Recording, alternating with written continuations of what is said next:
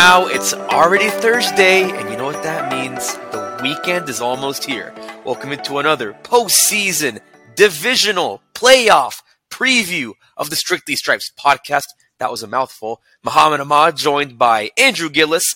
Mike Nizick has a day off after him and I talked all things Bengals O-line, which has been the biggest point of discussion. And speaking of which, according to the Bengals' latest practice report, no change from Wednesday. Alex Kappa and Jonah Williams, each not practicing. Another thing to monitor, Trey Flowers did not practice Wednesday with a hamstring injury. Same thing Thursday. He did not practice. As for full participation, Eli Apple, Joseph Osai, Mike Thomas, the safety special teamer, all in full participation. DJ Reader, who rested Wednesday, rest assured, literally and figuratively rest assured, practiced Thursday. He's in his seventh season of getting hit like all the time. So I think when you're at that point, you need that rest. So Reader looking good to go, of course, along with Osai, who saw him in the locker room today. Kind of had like, I don't know how to describe it, but it was kind of like a performance type thing around his shoulder. Wasn't like a sling or anything. Probably just something that I think a lot of those guys wear to reduce the soreness. So something must have happened in that game, but it doesn't seem like anything concerning since he's been practicing. But speaking of the Bengals defense, Andrew, actually, you know what? Before I even get into that, I almost forgot. I haven't brought this up in a while, but Cincinnati Football Insider, it's a new year. It's a new month. If you haven't signed up, make sure you do that. It's so simple. Easier than you think. Go to cleveland.com/Bengals. Click at the blue banner top of the page. It's a 14-day free trial to start, and if you like it and you want to stick with it, it's $4.99 a month, and you will not regret it. We'll give you all the exclusive insights and things that only you get as an insider, including subscriber podcasts and subscriber Q&A, all right here through Cincinnati Football Insider. But back to what I was saying, Andrew, with the defense, we could talk about forever and ever and ever, and what we're going to keep talking about now is just, the Bengals' red zone defense has always been pretty good all year. I mean, they're top 5 in the league and allowing the fewest touchdown conversions against their opponents. In the league, they're, I think, number 5 right now, that rate's like 50%. So if you're like an opposing offense and you are trying to score a touchdown on the Bengals defense in the red zone, your chances are as lucky as a coin flip, which is really good. And that goes back to Lou Anarumo. He builds kind of on just preaching about turnovers, getting takeaways. We've seen a lot of that. We saw that from Sam Hubbard. But I think what people might overlook is not just that play where he caught the ball and ran. Like, I don't think that was pure luck. I don't think that was pure coincidence. Everything that went into that play goes back to everything that they've done on film, everything they've done in practice, whether it was Jermaine Pratt stonewalling Tyler Huntley, Logan Wilson hitting the ball out, and Hubbard being right where he was, kind of away from the interior on the outside getting the ball. It just says a lot about that red zone defense. And I don't know if you'd agree, but I think going into Buffalo, that's your key, is just stop Josh Allen in the red zone. Stop Stephon Diggs in the red zone. I mean, you don't want to get them into the red zone, right? But if, they get there, because they will, because the Buffalo Bills have the second best offense in the league. Once they get there, you have to show why they don't look like the second best offense in the league when they're in the red zone, because obviously Josh Allen's kind of had some struggles with holding on to the ball, throwing the ball. Am I talking crazy, or am I just spitting facts right now? No, I mean, I think you can make a pretty good case that this is where the game is going to be decided. Josh Allen and Joe Burrow are really good in the red zone. I think, one of the things that obviously Josh Allen has that Joe Burrow just doesn't is the running ability. Joe Burrow is not going to tuck and run. They're not going to call design plays for Joe Burrow. You don't have that frame that you do with Josh Allen. Guys have kind of compared it to tackling a tight end. Defensive players for the Bengals, that is. So, it's really difficult. It's really difficult of a task. Because again, you're talking a situation, if it's 3rd and 4 at the 4, 3rd and goal, like that's a 4-point play, that play, because you're talking at that point, you're talking field goal or touchdown. So, it's a huge difference. You've got 2 of the best red zone teams in the league. And if one team is able to just one extra play in the red zone, kind of swing that in your favor a little bit, you got to be feeling good about where you're headed if you're able to punch it in from the red zone. I like that you said that this is where the game could be decided, because I think, we talked about this on Monday, me, you, and Mike, and then me and Mike talked about this on Wednesday when we taped our podcast. It's hard to say if the game is going to be strictly decided by the offensive line woes for the Bengals, assuming we don't see Alex Kappa and Jonah Williams, which is probably going to be the case because we didn't see them practice at all so far this week. Thursdays are usually kind of the giveaway, so I don't even know if that's what it's going to come down to, because clearly, Joe Burrow's still better than he was last year. He's throwing the ball faster. He's moving the ball faster. He's escaping pressure better. Not that he wasn't doing that last year. He's just that much good. And a lot of it goes back to the fact that, he tore his ACL 2 years ago. So, he's still kind of getting back into that rhythm that he had really all the way back in college, because those injuries last a long, long time, even after you recover. So he's clearly overcoming that and getting better, which is kind of what he told me when I asked him about his progressions and breaking away from pressure. But I really do think, though, the red zone is where this game will be decided. It'll be decided as to how well the Bengals can stop Josh Allen. Are they going to make Allen have those flimsy plays, those flimsy turnovers like he had against Miami? Granted, their defense is pretty good, and it's, the converse is true too. Buffalo's defense is top 10 in the league. I said this with Mike yesterday. The Bills are one of only 3 teams in the league with a top 10 offense and a top 10 defense. Eagles and 49ers are the other 2. They could play in the NFC Championship for all we know, so that speaks for itself. But, that's the thing about Buffalo's. Yeah, they have that good of an offense, but they also have that good of a defense, and they've definitely shown that with, like Mike and I talked about with that front 4 they have. If you just rush 4, that's all you really need, especially to get to Joe Burrow. So it's going to come down to which offense can execute better in the red zone and which defense will make a better stop. But I guess, kind of looking at it, what do you think is going to be the biggest challenge for the Bengals defense beyond Josh Allen? Because I think we've talked so much about how good Josh Allen is, and we can make a whole podcast on that. But is it maybe Stephon Diggs? Is he going to kind of pick back up? Is it going to be a taller task for Cam Taylor-Britt or more of Mike Hilton, who didn't play much because of that triple option that they faced against Baltimore? How much does it change for Mike Hilton? How much harder is it going to be for Von Bell and Jesse Bates to cover all that ground? I mean, how much tougher is it, you think? Yeah, well, the challenge, all roads lead to Josh Allen. There's not really a way to say, the Bengals are going to be challenged here with, without having to deal with Josh Allen, because that's just a unique task in and of itself. But I think if you want to kind of split a little bit, Stephon Diggs is a really good route runner. You've got guys that kind of play their role really well there. Gabe Davis is a really good second receiver. You've got Isaiah McKenzie, who's really good out there. Dawson Knox is a pretty serviceable tight end. You've got weapons. They know how to use their running backs really well. So you can really kind of work with some of that stuff. So I think the number one thing for the DBs is going to be you have to contain those guys. And I think that's the challenge, because if we're talking non-Josh Allen division, you're talking about a group of defensive backs here who you have to stay with your guy. If you're in man-to-man coverage or if you're in zone coverage, you really need to communicate well, because Josh Allen's going to roll out. Josh Allen's going to do all the things that he's going to do. And if a play lasts 4 seconds, go look at his passing chart from last week. He was launching that thing all over the yard. So you really, really have to be disciplined when you're defending Josh Allen. And, with the receivers they have, that makes it really difficult. Well, here's kind of the tricky thing with Stephon Diggs, though.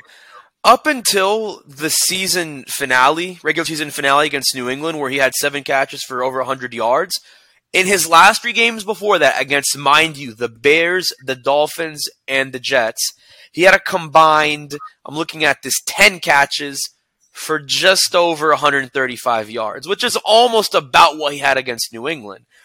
Clearly, he's still an elite receiver. I am not taking that away from him. I think Bengals and Bills fans would come after me if I were to say Stephon Diggs was not good, because, like he says, I'm him. And I think he is him, but he hasn't really been him the last month. And obviously we really don't know how he would have played against the Bengals on Monday night because that game was 9 minutes. And I think the Bills only had, they only had one offensive drive, right? Which was when they had to basically settle for a field goal. One drive, so we didn't really see much from him on that drive. So it's hard to say what the Bengals can do against him, but is there really any concern that like he will be this explosive guy that everyone talks about? Not that he isn't, but will he actually do that? Yeah, I mean, there's concern. I don't know if he'll do it, but there's concern there. I think, without having, admittedly, without having watched every single one of their games this year, if you're just going to kind of box score, scout this guy, like they're still throwing him the ball. You look at kind of his targets and you look at where his targets are. He's still getting the ball, really with the exception of the Bears game, which was an outlier. I mean, 9, 5, 9, 10, 9. Like they're forcing the ball to this guy almost double digit times a game. They're not doing it as often as they were early in the year. When they beat the crap out of the Titans in that week 2 game, he had 15 targets and 12 catches. Like they're not doing that, but they are spreading the ball around a little bit more evenly. And I think again, I mentioned this whatever day I mentioned this Monday maybe. Josh Allen's elbow I think is a real thing. I think it's a real concern in terms of how healthy he is and what he can do passing the ball. So I think that's a factor. But yeah, I mean, if you let Stephon Diggs take over a game, he will absolutely take over a game, drop 10 catches for 150 yards, and he will almost single-handedly beat you with Josh Allen. So, he's absolutely a major concern. Yeah, I mean, obviously kind of like what a lot of teams were doing to Jamar Chase earlier this year with the kind of the cover 2 clouding him and T. Higgins. I think that's a lot of what the Bengals are going to do, especially in the red zone, but just in general, I think, because like someone like that, you can't let wide open. You pretty much have to cloud, but then the caveat is, like you mentioned, Gabe Davis. He had 4 touchdowns almost exactly a year ago when the Bills played the Chiefs in that divisional game last year. He even had the go-ahead touchdown with 14 seconds left until Patrick Mahomes basically goes downfield and ties the game up to take it to overtime, which I still think that's one of the greatest, if not the greatest, playoff game of all time. But Gabe Davis can do it. I mean, he did it against a Kansas City team that was really close to going to the Super Bowl last year if the Bengals didn't play spoiler at Arrowhead. So, it's going to be really interesting to see because he, if it's not Diggs, Davis can do it. And I know McKenzie, you don't hear his name a lot compared to say Tyler Boyd if we're just comparing both teams, but he had a really nice touchdown in the season opener against LA that kind of told me okay, this, again, I don't watch Bills games as much like you said, but I wouldn't doubt that McKenzie can make damage when he gets open. So you can already expect that whether it's Mike Hilton or, whoever's not lined up on Diggs and Gabe Davis, they're going to be all over McKenzie because that's a tough guy. Mike Hilton was joking this week. He told Lou Anarumo in the second half because he pretty much didn't play second half. He goes, Lou, I want to be one of the best 11 out there. And of course, Anarumo didn't really use him because when you're playing a triple option, you need more extra linebackers and extra nickels. That's why you had Marcus Bailey playing a bunch of snaps in that game.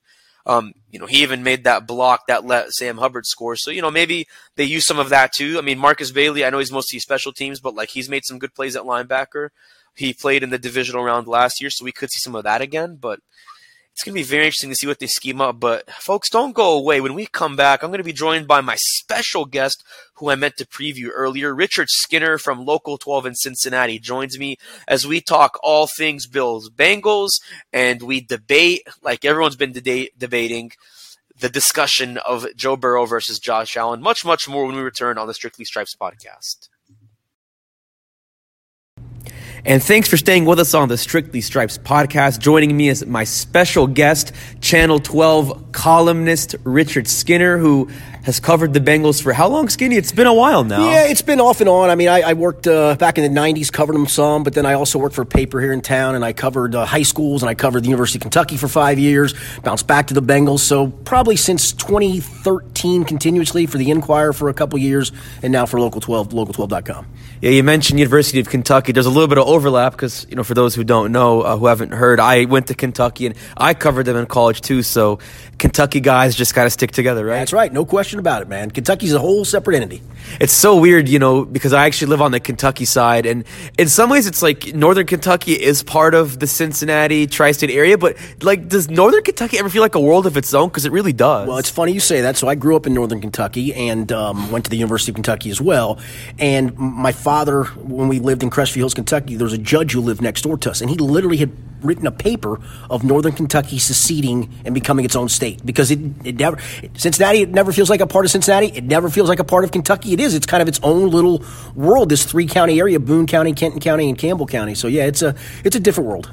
Yeah, it really is. But, I mean, being from Kentucky, I guess I'm just biased. Being a homer, I was like, hey, I get to have the best of both worlds. So I think people in Northern Kentucky are just a little bit spoiled. But that's a debate. I think that's going to be going on until the end of time. But as of right now, though, I think the big discussion and debate isn't that. It's the Bills and the Bengals, of course, meeting up this weekend. And I think really, if you want to start anywhere with this game, from just a X's and O's standpoint, I think kind of like what people talked about before the Monday night game a few weeks ago, it's Burrow versus Allen, or Allen versus Burrow, however you want to put it. But I mean, when you think of a matchup like that, obviously we only got to see 9 minutes of that Monday. I mean, can you really take away anything from that? And if not, what do you want to see in this game that might be different from what we saw on Monday? Yeah, no, I think you can, and we've asked Joe that question, right? We've asked Zach Taylor that question, Brian Callahan that question, Lou Anarumo that question. I think for Joe Burrow, the thing you can take from that is you had that first drive. I think you take a lot of confidence from that. At least I know I would. That, hey, we had a figured out plan. We had a pretty good plan for this game, and it worked on drive 1. It was working, it looked like, on drive 2. While obviously Buffalo was going to have a chance to do some adjustments of their own throughout the course of the game, I do think that for Joe Burrow and for the offensive coaching staff, they can look and go, all right, we can attack them this way, and there's nothing they can do about it because we did it. And I think that's the part. You can take some confidence from those 9 minutes if you're the Bengals offense. This is a debate that you could have now, that you could have tomorrow, and you could have forever for however long Burrow and Allen are going to be in the league, and even once they're both retired. But, I mean, as of right now, with the window we've seen from both of their respective careers, who do you think is the better quarterback? I know it's a loaded question, but if you just kind of had to go on a whim, who would you say is the better quarterback? Yeah, I think they're both unique to what their teams allow them to do, or what they do for their teams, I guess. Josh Allen's the gunslinger, the big guy who can run through you, and Joe Burrow's kind of he's just going to pick you apart little by little by little and do those things. If I was starting a franchise, I don't think you can go wrong with either. I know that sounds like a cop-out. And I guess being around Joe Burrow and watching what he's done for this franchise in this city, I think I would take Joe Burrow, but it would be really close. And I think to your point, I mean, in the AFC, the window for all these guys is right now open. But, man, you got to go through – if you're Burrow, you got to go through Allen and Mahomes and probably Herbert at some point, maybe in Lamar Jackson again whenever he gets healthy. And flip side for those guys, they got to go through Burrow too. I mean, the AFC right now is loaded with star-studded quarterbacks that just getting out of the AFC to the Super Bowl is going to be really, really difficult for all of them. I think the interesting thing about what you just said is for the longest time in the better part of the last decade, it was Brady, Manning, Roethlisberger, Rivers when he was in his prime, and a few other names you could mention here and there. But one thing, Rivers never got his team over the hump, though. Those other guys, but you're right, but he was certainly in that conversation, yeah. Yeah, and I think even, too, you could say at one point Flacco because he took the Ravens to a Super Bowl title, but the Bengals were always kind of on the outside of that. They were always on the outside watching in, or on the inside watching out, however you want to put it, because Dalton just could never get against those guys. He couldn't even beat Rivers. He beat Brady once here in Cincinnati, I think his third season, and since then he just couldn't beat him in his next two meetings. With Manning, besides that one Monday night game here in Cincinnati, they couldn't beat Manning most of the time when they played him when he was in Indianapolis and in Denver. But now it's like not only are the Bengals beating Mahomes, beating Allen, but they're doing it with one of those guys who's in the conversation. So kind of going back to what he said about what Burrow's done for this franchise, and not take away from what Andy Dalton or Carson Palmer did, how much have you really seen Joe Burrow light up the city? Because it just seems like, aside from his first year when he got hurt, it's such a different atmosphere in Cincinnati, not just within the organization, but in the city. No question. There's just such a difference, because I remember, I've been following the Bengals for so long, and I've talked with Andrew and Mike about this on the podcast, but I think in Andy Dalton's last year, which was Zach Taylor's first year, they go 2-14, not the best start Zach Taylor wants to have, and I think at that point, tell me if I'm wrong, that was the greatest rift between the city and the franchise, I think, and now it's the total opposite. Yeah, I mean, a lot of it was, at that time they hire a coach that was a quarterback's coach, and it felt like he kind of went above his grade. Usually you're going for coordinators, and he's a young guy, don't know much. First couple of years didn't go well, but some of that he was turning over the roster in the right way. And you did. You got lucky to have that first pick overall the 1 year to get Joe Burrow, and the next year they have the 5th pick to get Jamar Chase. But Joe Burrow has changed everything. Carson Palmer was a really good quarterback, had obviously a lengthy career. You can argue a Hall of Fame career perhaps, but wasn't a dynamic personality. Andy wasn't a dynamic personality. It's funny, Joe isn't dynamic person, but he's got that Joe cool, and I think that's what Joe Shiesty. Yeah, and the fact that the answer he gave to us yesterday of I never feel like an underdog. I mean, that's being cocky without being cocky, right? Exactly. I mean, that was that was one of the greatest answers ever to a question of I never feel like an underdog. And so I think everybody rallied around, and then the fact of performance that he puts on top of that. I mean, he took a team to a Super Bowl, takes them right back to the cusp of it again this year. I think that's why the city is quickly falling in love with Joe Burrow. And going back to the cusp of it with this game in Sunday, which, this is the first time in franchise history the Bengals have had seasons where they won playoff games in back-to-back seasons. Celebrating beyond that, I mean, you're going to Buffalo, you're going to play in a really cold environment. I think the latest forecasts have said there's going to be some amounts of snow, although nothing like what we saw when the Bills played the Dolphins last month, thankfully, because I am not a fan of the snow, at that level at least. But, it's not like they haven't played in cold places before. It's not like they haven't played in tougher environments before. I mean, he's played in New England, which is freezing cold and tough. He's played in Arrowhead, won the AFC Championship there, and he played at Death Valley in college of all places. So it's not like this guy hasn't seen tough environments. But could you say that this might be the toughest playoff environment he's been in up to this point? I think Arrowhead's pretty darn good, I man. think so, too. I really do. That atmosphere there for playoff games is insane. So it's up there. But again, I think to his answer yesterday of you're there with your guys and kind of relish, everybody's against you and it's just you and the guys. And I think he really does that. And let's face it. I mean, Tennessee was probably a very vulnerable number 1 seed last year. Absolutely. But still, you went to Tennessee and won the playoffs last year. You went to Kansas City and won in the playoffs last year.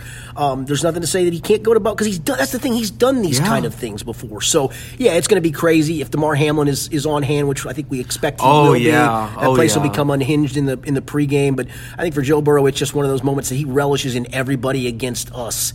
It's me and my guys. Yeah, and I know you mentioned DeMar Hamlin. That's kind of like the outer layer of the national conversation of this game, from just outside of Cincinnati and I guess really within Buffalo outside of Cincinnati, because of course we know what happened on Monday night, and the priority is that he got better and he's healthy and he's with the team. I think that's really helped Burrow and really the rest of the team kind of move on from that horrific scene when he collapsed on that Monday night game. But I think what's also nice too is, when you go into these kind of playoff games, like you got trash talk between one side and the other, but you don't really have that with this game. I mean, sure, there's confidence. Like you're not going to see Joe Mixon or Joe Burrow have any sort of confidence, but you're not going to see them attack the Bills or attack the fans or attack anybody, because it's such a, and you've seen this because you've been here for quite some time now. In some ways, I think you can make a case that the Bills and the Bengals have the strangest but friendliest dynamic for any two fan bases in the NFL. Am I going over the hump by saying that? No, and it kind of started with Andy Dalton that year throwing a touchdown pass to Tyler Boyd in Baltimore that actually allowed Buffalo to go to the playoffs, and those fans then turned around and ended up paying to Andy Dalton's foundation way more money than anybody could have ever imagined. I think that kind of started the process, and then we're linked up here again with the DeMar Hamlin situation and how that all transpired and the way Cincinnati reacted to that. And I think Buffalo fans appreciate that. I think they're two fairly similar communities, two blue-collar communities. Absolutely. Two of the smaller markets in the NFL. So I think there's a lot of things that do link the two franchises. Yeah, it's not too often you get two small markets like that playing each other in the playoffs. It kind of reminds me of when the Titans and the Bengals played, because Nashville's somewhat of a small market. It's not as small as Cincinnati. It's bigger, but compared to like New York and Dallas and LA, Denver certainly, we could say small market in that sense. But once those teams are on the field, it's going to be competition. It's going to be strictly business. Joe Burrow's going to have to work with potentially without 3/5 of his offensive line, his starting offensive line. I've been talking about this with Mike. I talked about this with Andrew a little bit. Is this in some ways worse than what he had to deal with in the playoffs last year, or is it just as bad? Is it different, or is it just so hard to say? I think it's different. He got sacked 9 times in that Tennessee game. A playoff record.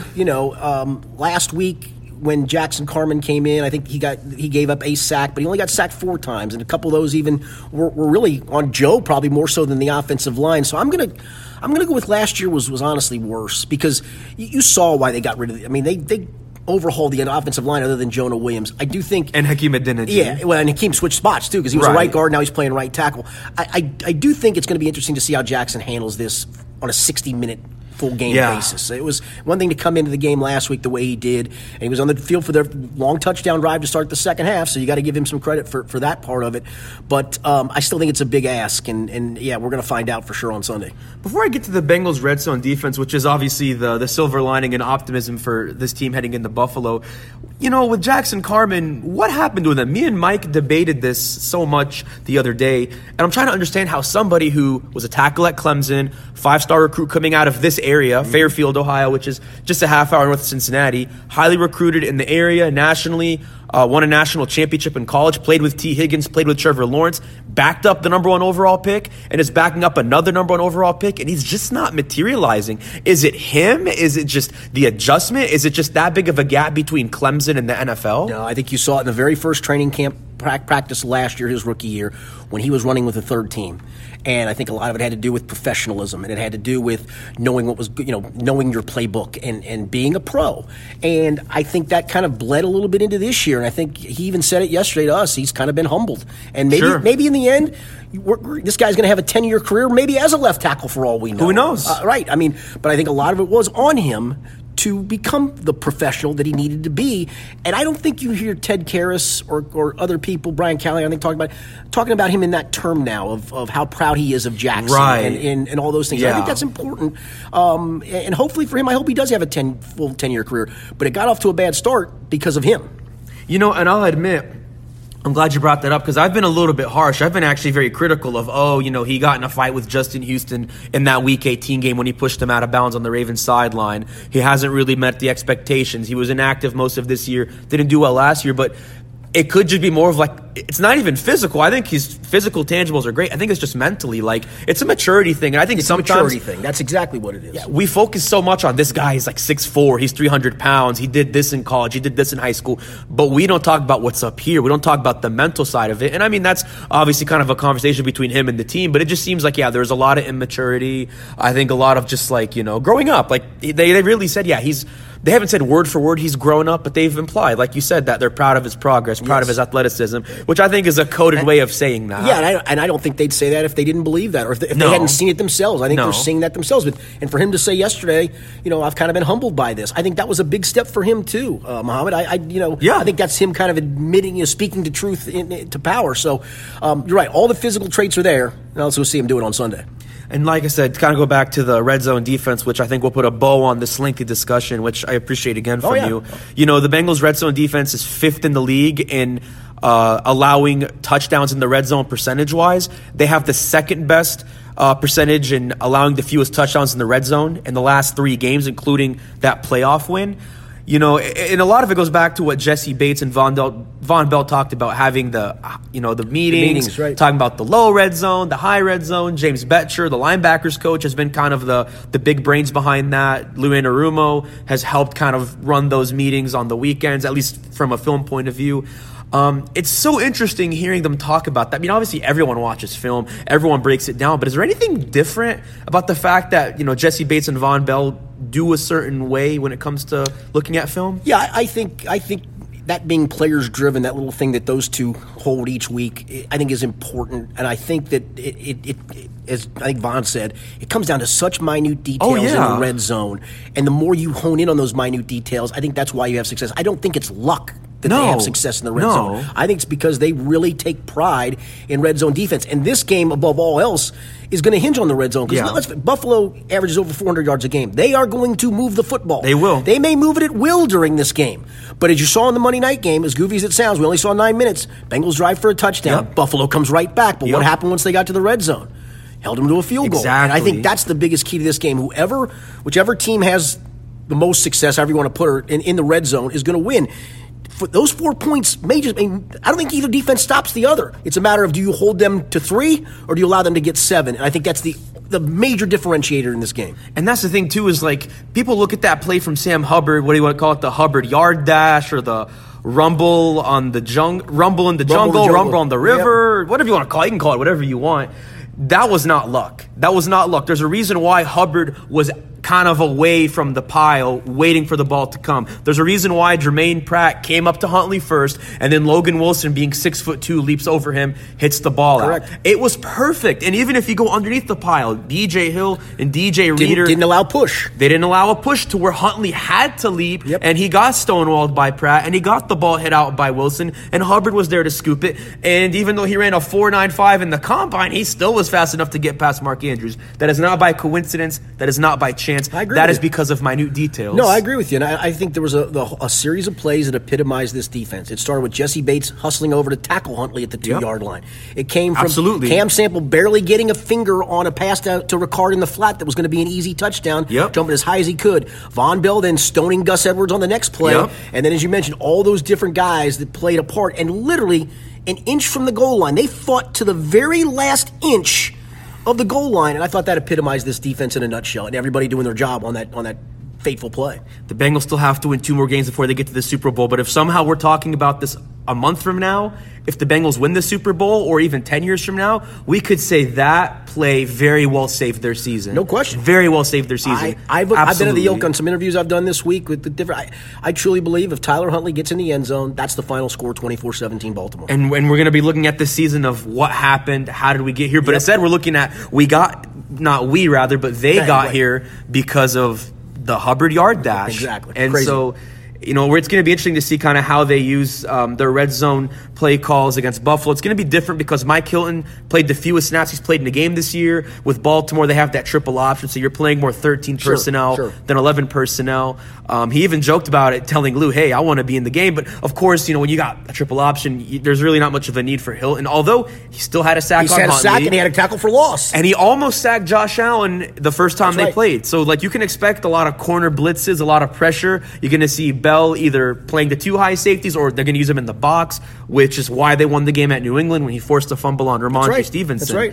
It's just so amazing, really, what Lou Anarumo has done. I think it's honestly unfair sometimes that he's not considered an elite play caller, and I think he really should be considered for a head coaching job. Even if he doesn't take it or doesn't get it, he has to be considered. I mean, what he's done is unbelievable. I think he'd be great at it. I think he'd be a great delegator, and he'd come from the defensive side of that. I think he'd be a great head coach. He is a great defensive coordinator. There's no doubt.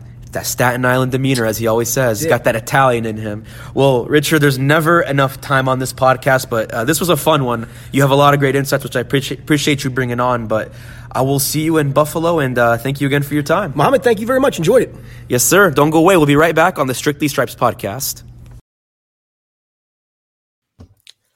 And thanks for staying with us on the Strictly Stripes podcast. So, Andrew, I was just talking with Skinny, as we call him, Richard Skinner, but you and I call him Skinny. I was talking with Skinny, and a lot of what we talked about in our discussion revolved around, Burrow versus Allen, Allen versus Burrow, however you want to phrase it. I guess it'd be Burrow versus Allen because it's in Buffalo, technically, if we're using that system. But like you said, there's so many similarities and differences between the two that, he made a good point, Skinny did. You can't really say one's better than the other because they're just so unique.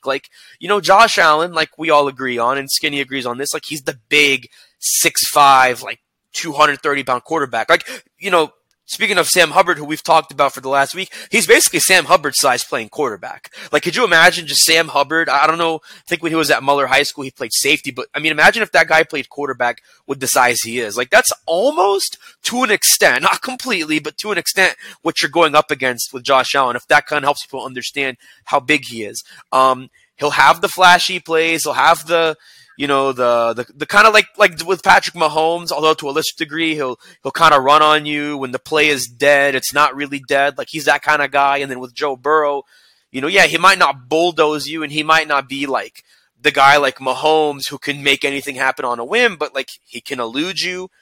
He's much more focused. He's much more pinpoint with his accuracy.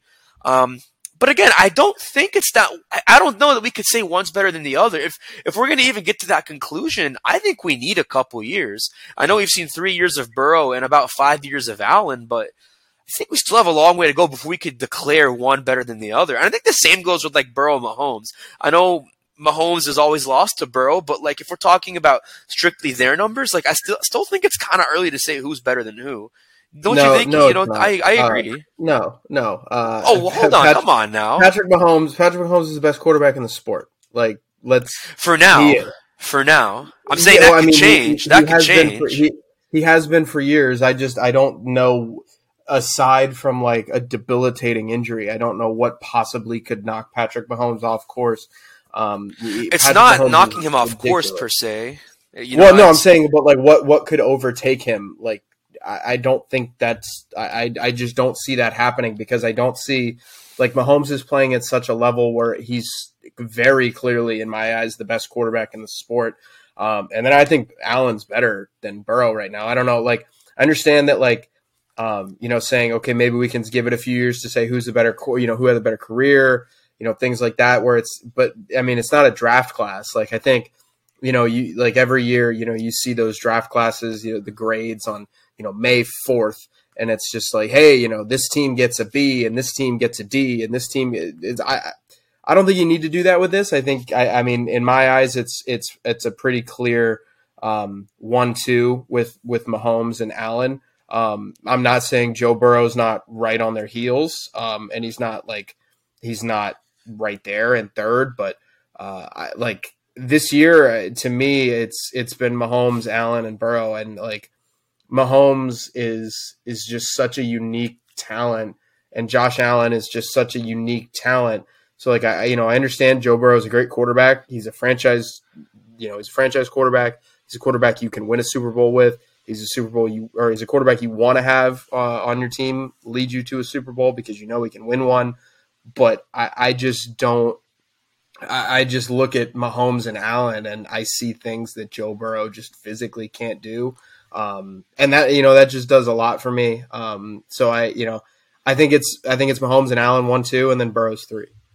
But you don't think there's also things that on that argument, if you flip that, you don't think there's things that Burrow can do that Mahomes and Allen can't do? Like, we're talking about pinpoint accuracy.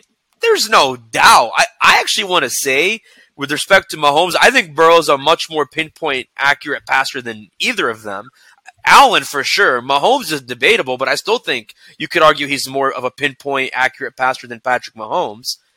And maybe there's other attributes you can weigh more than the other, like you mentioned their sizes, you mentioned their abilities to like keep the play alive, but you also have to consider this. I think people don't really realize this. Like Joe Burrow made a point that I didn't think about. He tore his ACL in his rookie year. There's a reason why I think last year he didn't really do. I'm not saying he didn't do a good job. He didn't do as good of a job eluding sacks last year, and he didn't do as good of a job like being mobile in cases where he should have been. Like, I think he had season-saving plays like that third down against Kansas City that led to the go-ahead field goal in the AFC Championship and other examples. But you got to remember, like, I don't know that his knee healed, which is why he played, right? Like, we all know that. But he said himself, like, my ACL has been healing since I tore it, against not the Commanders. Well, I guess technically the Commanders now, at the time Washington football team in 2020. It's a progression. Like, I don't know that Tom Brady was 100% like himself after he tore his ACL in 2008. Like, that year after and the year after that were two different years. 2009 Brady was not the same as 10 Brady. 10 Brady won the MVP. 2009 Brady, he took his team to the playoffs, but they lost to the Ravens, I think, in the first round, which almost never happened at that point in New England when he was there. So I just really think you have that. And, like, don't forget, Andrew, he had an appendectomy before the season, and that it probably was why he threw 4 interceptions against the Steelers. If he didn't have that game, unless you want to be really hard on him about the Browns game in Cleveland, I still think you could make an even stronger argument for him to win MVP, because I think he's already ahead of Allen in the odds. He should be ahead of Allen in the odds for those reasons I mentioned, among other reasons. And on top of that, like, the only thing that has Mahomes ahead of him is just the fact that Burrow had a horrible Week 1 game and a pretty bad game against Cleveland on Monday night in Week 8. If it's not for those two games, even if, say, they lose to Dallas and they lose to Baltimore, and they even somehow lose one of those other 2 games, there's a strong argument to be made. So I think next year, and I know I'm kind of forecasting in the future, but since we haven't really talked about the MVP discussion and it's coming up soon, the awards are in a couple weeks, I really think this is all the precipice for Joe Burrow having an MVP season next year. Look, next year he's probably going to have Jamar Chase and T. Higgins by his side, should have him by his side. We'll have Tyler Boyd for another year. Assuming what happens with Hayden Hurst, he could have him back, depending on free agency. So, I mean, he could still have his weapons. That offensive line, I think, assuming they get healthy in the offseason after these injuries, they'll be kind of back up to speed. You don't think Burrow can win MVP against those 2? I think he could. If not next year, I think later on. Yeah, I mean, he could win MVP next year. I mean, I've said this before on this podcast. Like, I think, if I were ranking these guys, it would be Mahomes 1, Hurts 2, Burrow 3. Again, I just think Mahomes is in such a unique category. Like, I think he's in a tier in his own. Like, I think it's Mahomes 1, and then there's a split. I don't think it's like a 1-2, and these are the best 3 quarterbacks in the sport. I think Burrow can win MVP. Like, obviously, I'm saying Jalen Hurts should be above Burrow in MVP. I'm not saying I would take Jalen Hurts over Joe Burrow if I were picking a team. I would want Burrow there, but I think to be an MVP, you need to have, a lot of things go right. I kind of harped on this towards the end of the season. I didn't know the Bengals are going to win 8 in a row. But the Chiefs went 14-3, and like that obviously has a really significant factor as to whether a quarterback can win. Because you look at Patrick Mahomes' numbers and they're ridiculous. 5,200 yards, 41 touchdowns. He was throwing the ball everywhere, and they went 14-3. But if he has those same numbers and goes 10-7, I think we're having a little bit of a different conversation as it relates to the MVP. But so you need a lot to go right, but I mean, Burrow is going to kind of be in that conversation at least to start the year for the rest of his career. I don't think that's unfair to say.